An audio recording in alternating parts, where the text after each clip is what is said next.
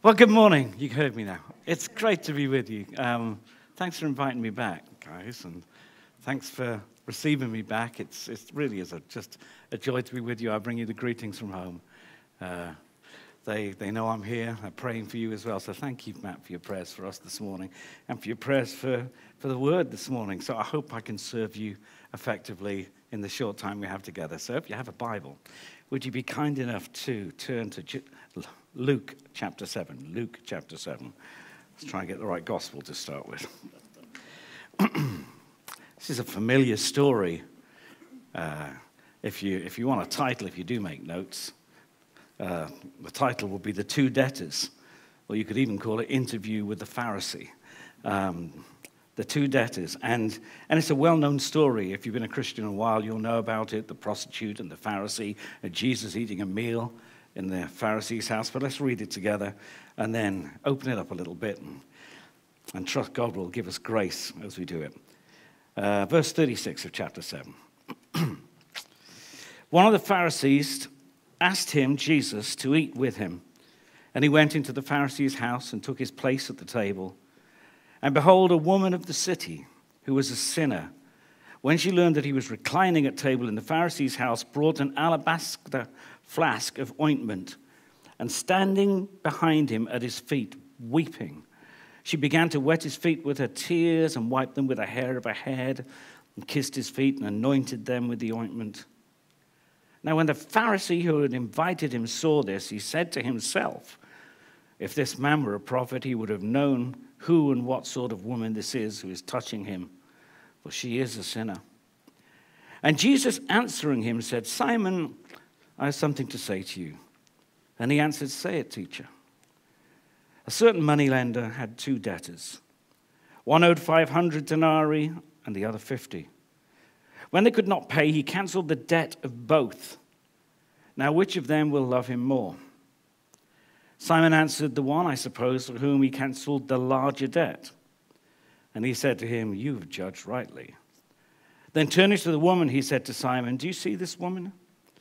I entered your house, you gave me no water for my feet, but she has wet my feet with her tears and wiped them with her hair. You gave me no kiss, but from the time I came in, she has not ceased to kiss my feet. You did not anoint my head with oil, but she has anointed my feet with ointment. Therefore I tell you, her sins, which are many, are forgiven. For she loved much, but he who is forgiven little loves little. And he said to her, your sins are forgiven. Then those who were at table with him began to say among themselves, who is this, who even forgives sins? And he said to the woman, your faith has saved you. Go in peace. I don't know if you've ever felt like I have and do regularly out of place somewhere. You can go into different circumstances, different situations, particularly when you think people are just smarter than you, better than you, more knowledgeable than you, more money than you, look better than you, you know, those kind of things. You go to the gym. I went to the gym once. And there's all these people doing all this stuff, and I thought, oh. So I went downstairs and sat in the steam room, and I went back again. You know, you're not one of the inner ring, you don't belong, you're not good enough. I've had it so many times. Honestly, I have 1,000 illustrations. One is a funny one with my friend Tony Graham. Some of you know him. And Tony, when he was a solicitor in Cardiff, invited me out to lunch. And so I went down, and I had my old jeans on and dirty old jacket on, and found myself in this posh restaurant in Cardiff where all the lawyers go, all in their silk suits and looking good. And we're in there, and so I'm thinking, oh, I already feel out of place. And then we ordered our food, and they said, is there anything else we can do? I said, yeah, I could have some ketchup, please. And, you know, the disdainful looks, as you mentioned, the K word, go around. And I thought the top was on the ketchup, and it wasn't, and I shook the bottle. And you have never seen anything like it, because I wasn't aware, because the place looked like a scene out of a Quentin Tarantino film. It was all over me. It was all over these lawyers. Their suits were covered in ketchup. They were freaking out, as you can imagine. And I just thought, I don't belong here, do I? And maybe you feel like that. Maybe you feel like that here. There's a lot of folk in churches who come every week, God bless them, and just feel just out of place. They don't fit. They're not like the rest of the nice, good people, as if that's the case. It's never like that. They're all goodies and I'm not. It's exactly how I felt the first time I went into church 20 years old. Guilty, dirty. Or maybe the opposite. Maybe you just think, no, they're privileged to have me here. Oh, well, there's something here for you as well then. Here's someone in this passage who seems totally out of place. A prostitute in a Pharisee's home. Just think about it. But like me getting everyone's attention embarrassingly at the restaurant, she is certainly getting everybody's attention embarrassingly so in this home. Now, we've read what happened, we've read what was said, but I want to just open it up a bit because there's stuff here that just doesn't sit right, doesn't fit together. And as I've been studying this week and got my time machine, this is what I do if I go into narrative. Here's a trick. Imagine you get in a time machine, and then I go into the scene, and I just walk around as if you were reading it and then having to make a film of it. I want to look at everybody's response, every word that was said. So I get my spiritual time machine, and that's why I don't want a phone call then. And sometimes Gavin will ring me. I say, look, I'm in my time machine. Will you go away, Gav? I love you, but this will have to wait. And then sometimes I'll interview people there. Can I have a chat? A bit like Columbo, it's like, one more thing, or Poirot, or something like that. So what I did in my time machine this week, you don't believe I have one, but I actually do, is I interviewed the Pharisee, because things just didn't seem to fit right for me in this story. I've always thought of it as just, he goes to the Pharisee's house, come, and she just breaks her way in, and there she does all this thing, and everybody's a bit embarrassed, and Jesus tells the story. Something didn't hit. Let me tell you, I asked him some questions. He refused to answer. He claimed the Fifth Amendment. I think he's an American Pharisee. Just answered no comment to everything I said, but at least let me tell you the questions I asked him. Because it just didn't seem to fit right for me. Firstly, Simon, why did you invite Jesus when the page before in chapter 6, verse 7, it says that you and your buddies were trying to find a way to accuse him? You were trying to find a way, the woman with the withered hand. You were looking at a way. He's done this on the Sabbath. The coin. Who should we worship, Caesar or God? And all these times, it seems that you're out after him to accuse him, and yet you invite him to your house. Why? No comment. Why did you allow a prostitute into your home? Evidently, you knew she was a prostitute because you knew here. Interesting, you didn't tell anybody that. You said to yourself, didn't you? You didn't make any of those questions. Why did you do that? No comment. And why didn't you stop her in your own home? No comment. Why, if you'd invited Jesus to your home, did you show him such little dignity by not having his feet washed, by not receiving him with a kiss, by not doing the standard things that you would do to a guest in your home? Was this a setup that went wrong? You're trying to accuse him. You're bringing him in disrespectfully. And there's a prostitute in your home. Where did she come from? Did you know her personally? Things don't make sense here. Did you expect Jesus to condemn her when he asked if he could say something? You accuse Jesus, the word in here, of touching is sexually touching her, of sexually touching him. Was that what you wanted to happen? Things don't make sense here as you look at this story. It's almost like she is there in that place. She lives there. He knows who she is and what she is. Nobody else does. But he knows, so he's not telling anybody. Because he probably knows her only too with familiarity. It says she initiated this emotional act.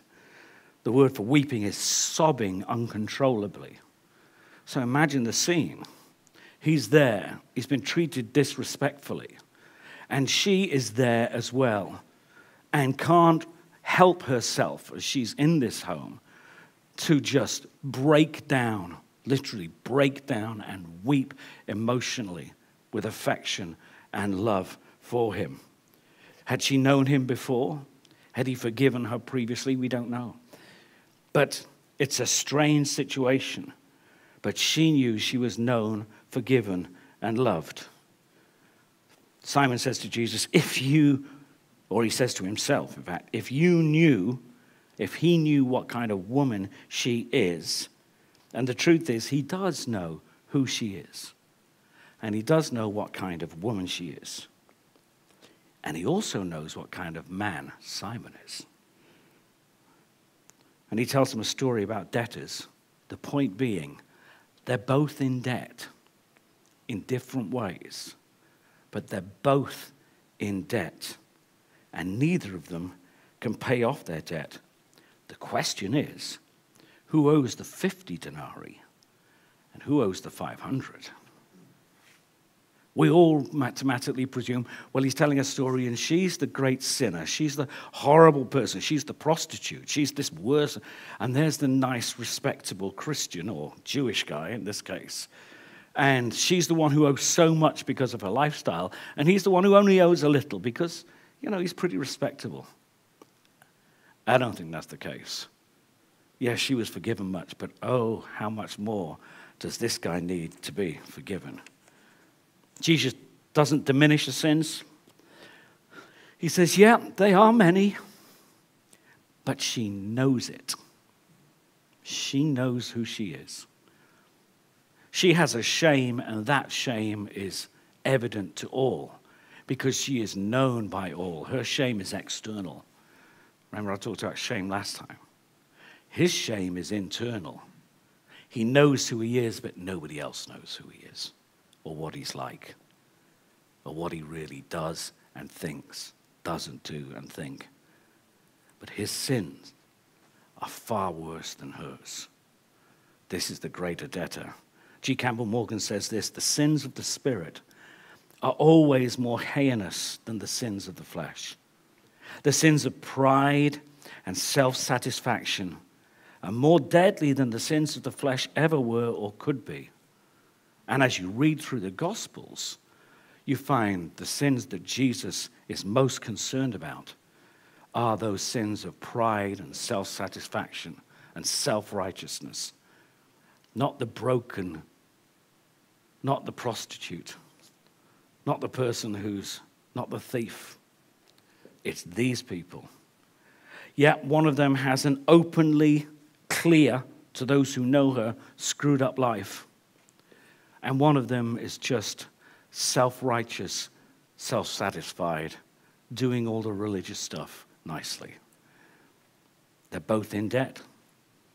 So he tells them this story about these two debtors.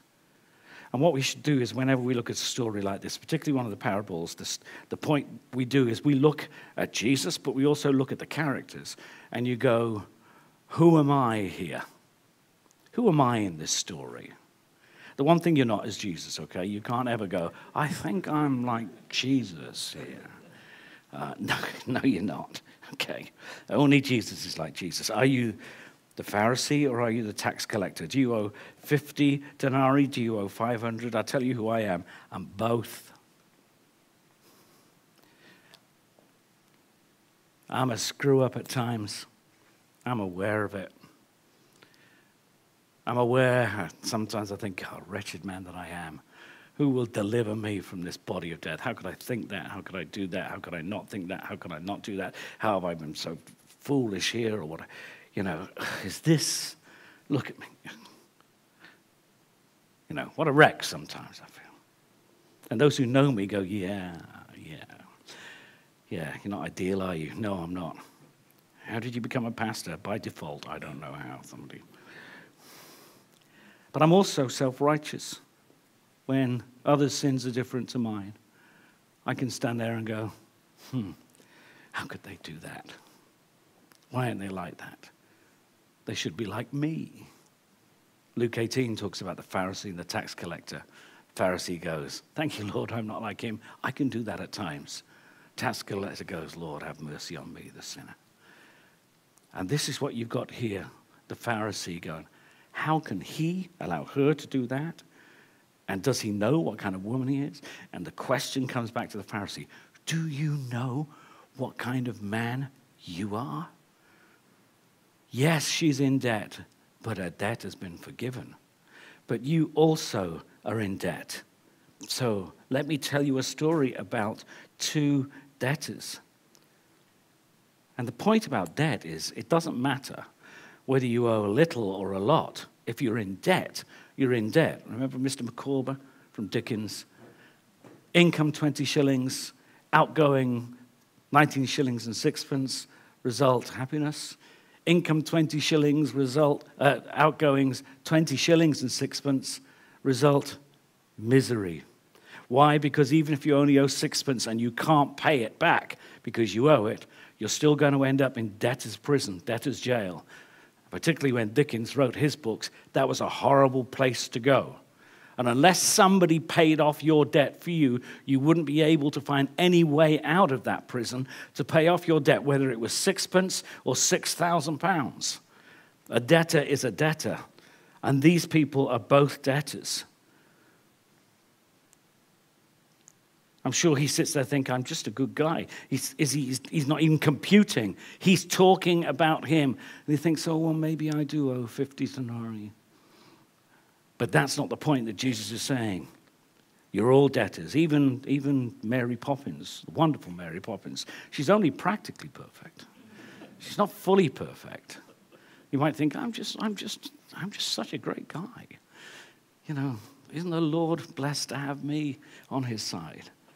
But the truth is, none of us really think that, do we? We just think, oh me, oh life, with me the rest intertwined. This is who I am. I am too a debtor. And she recognizes her debt. She recognizes she owes. And at some point, somewhere, she grasps the fact that she is forgiven. She grasped the fact that this Jesus himself will go, yeah, your sins are many. He's talking to Simon as he's speaking about her. Yes, her sins are many, but she knows it and she's been forgiven. How can Jesus say that? Well, it's just all about who carries the debt. Both these people owe, but he's carrying the debt of one because she's received him carrying that debt. You know, imagine the scene. You buy a house, or let's think of it this way. A son buys a house. Everything he's wanted. He's left home, he's got his house. It's the perfect house. The only problem is he really can't afford it. And within a few months, it starts to become very clear that he can't afford it. Then the interest rates go up a bit more, and he definitely can't afford it.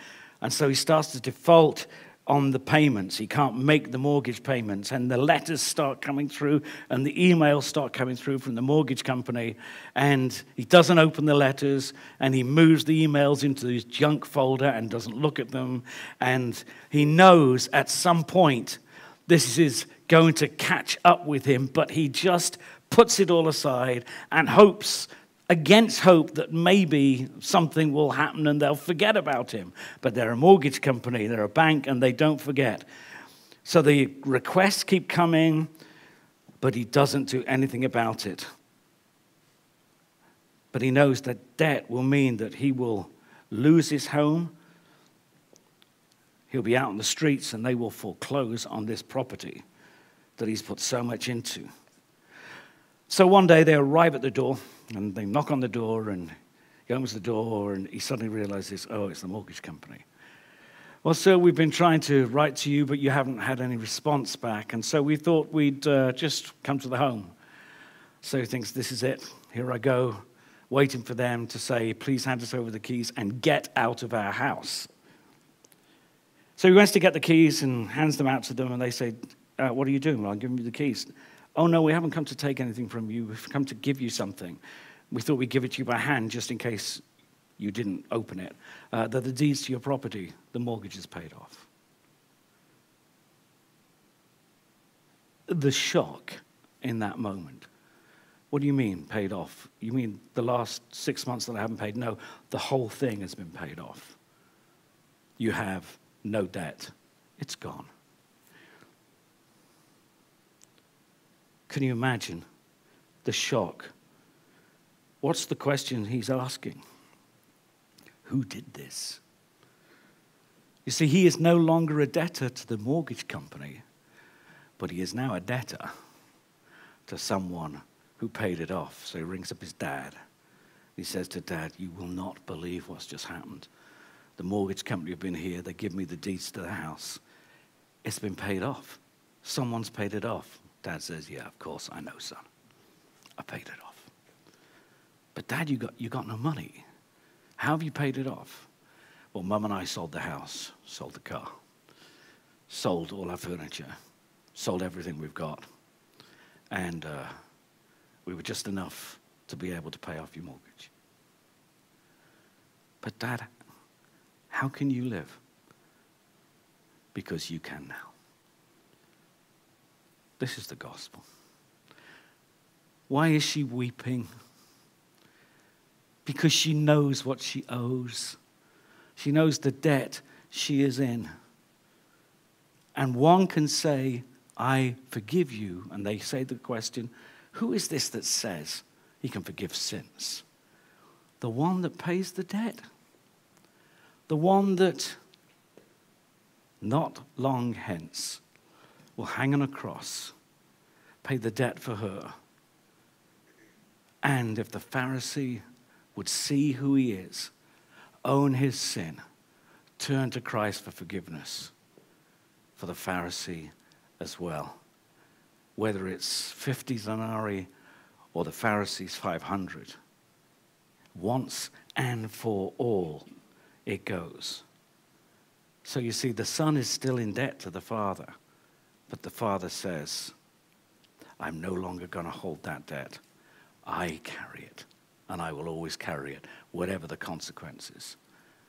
That's what this story is about. This story is about someone who recognizes their need for forgiveness. You know this. There is nothing new here that you haven't heard time and time and time again.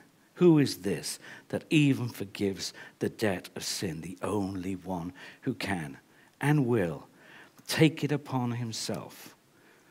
And you know that's what's happened at the cross. He's paid the debt owed to God. Now, if you're here as a Christian and you hear this and you go, oh, nice gospel message, I've heard it before. Of course you have.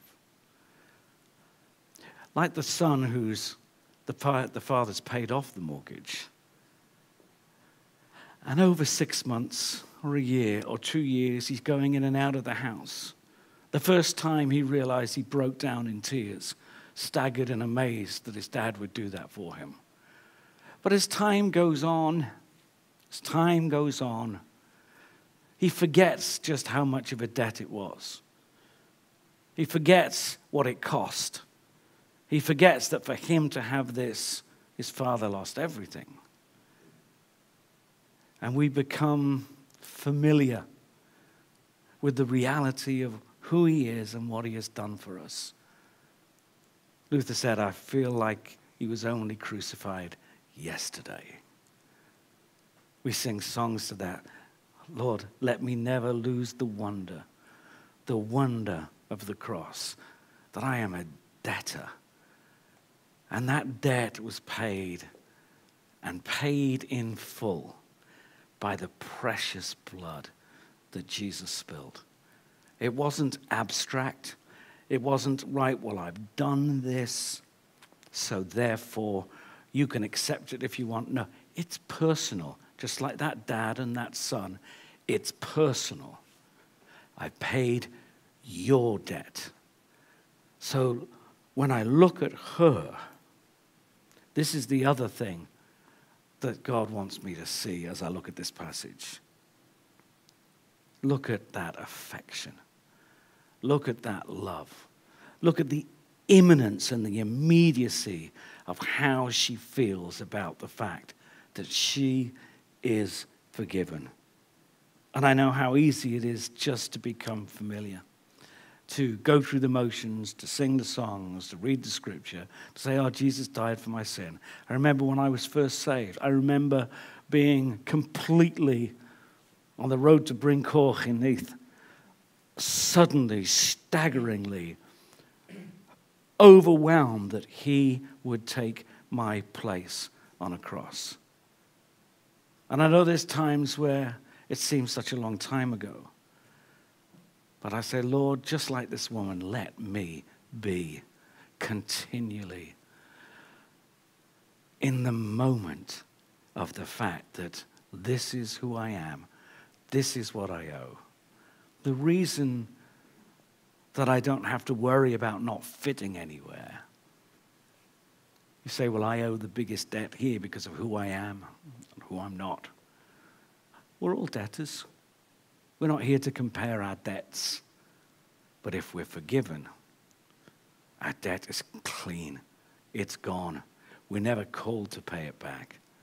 Christ has done it all for us. So it's good news. That's all I'm here to say to you this morning. The response here to her was, your faith has saved you. Your faith, that need to turn to him and say, I believe what you did was for me.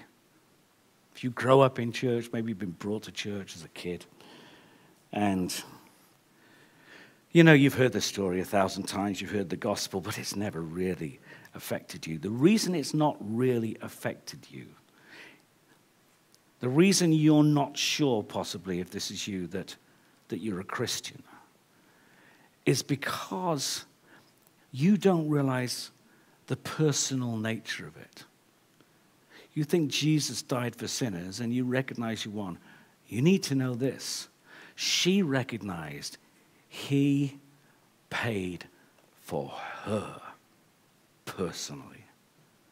Jesus loves you to the place where, somebody said this before and it's true, if no one else had ever sinned, he'd have still gone to the cross for you.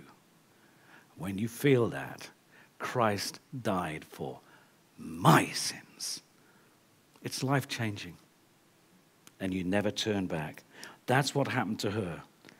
What happened to the Pharisee, we don't know. We're not told.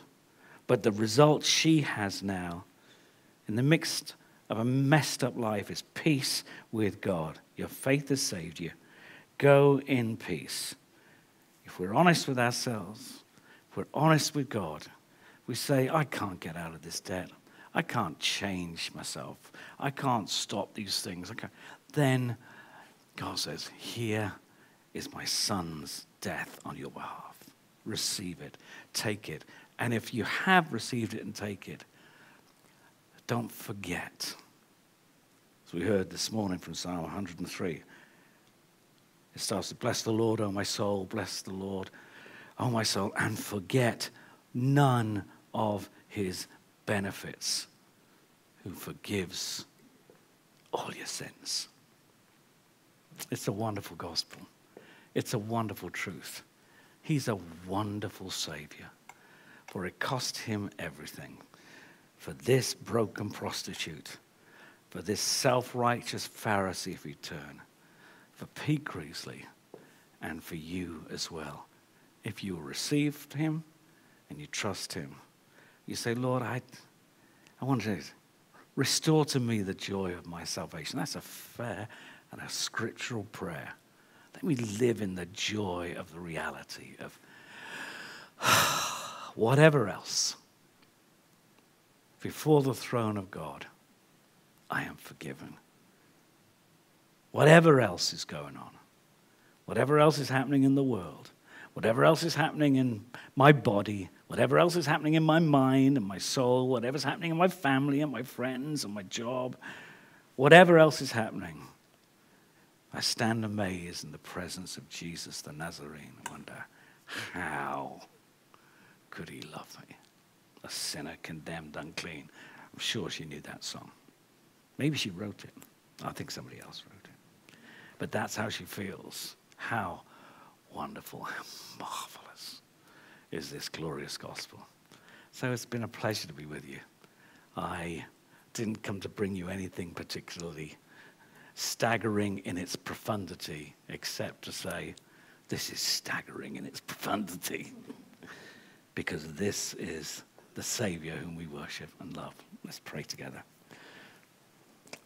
Lord, thank you as we see your Son tell this glorious story, as we revel again in the reality that to those who owe little and those who owe much, we all fall short. We're all broken. We're all self-righteous at times. We're all a wreck at other times. And yet you look us in the eye and you say, just as you said to her, your sins are forgiven. Your faith has saved you. Go in peace.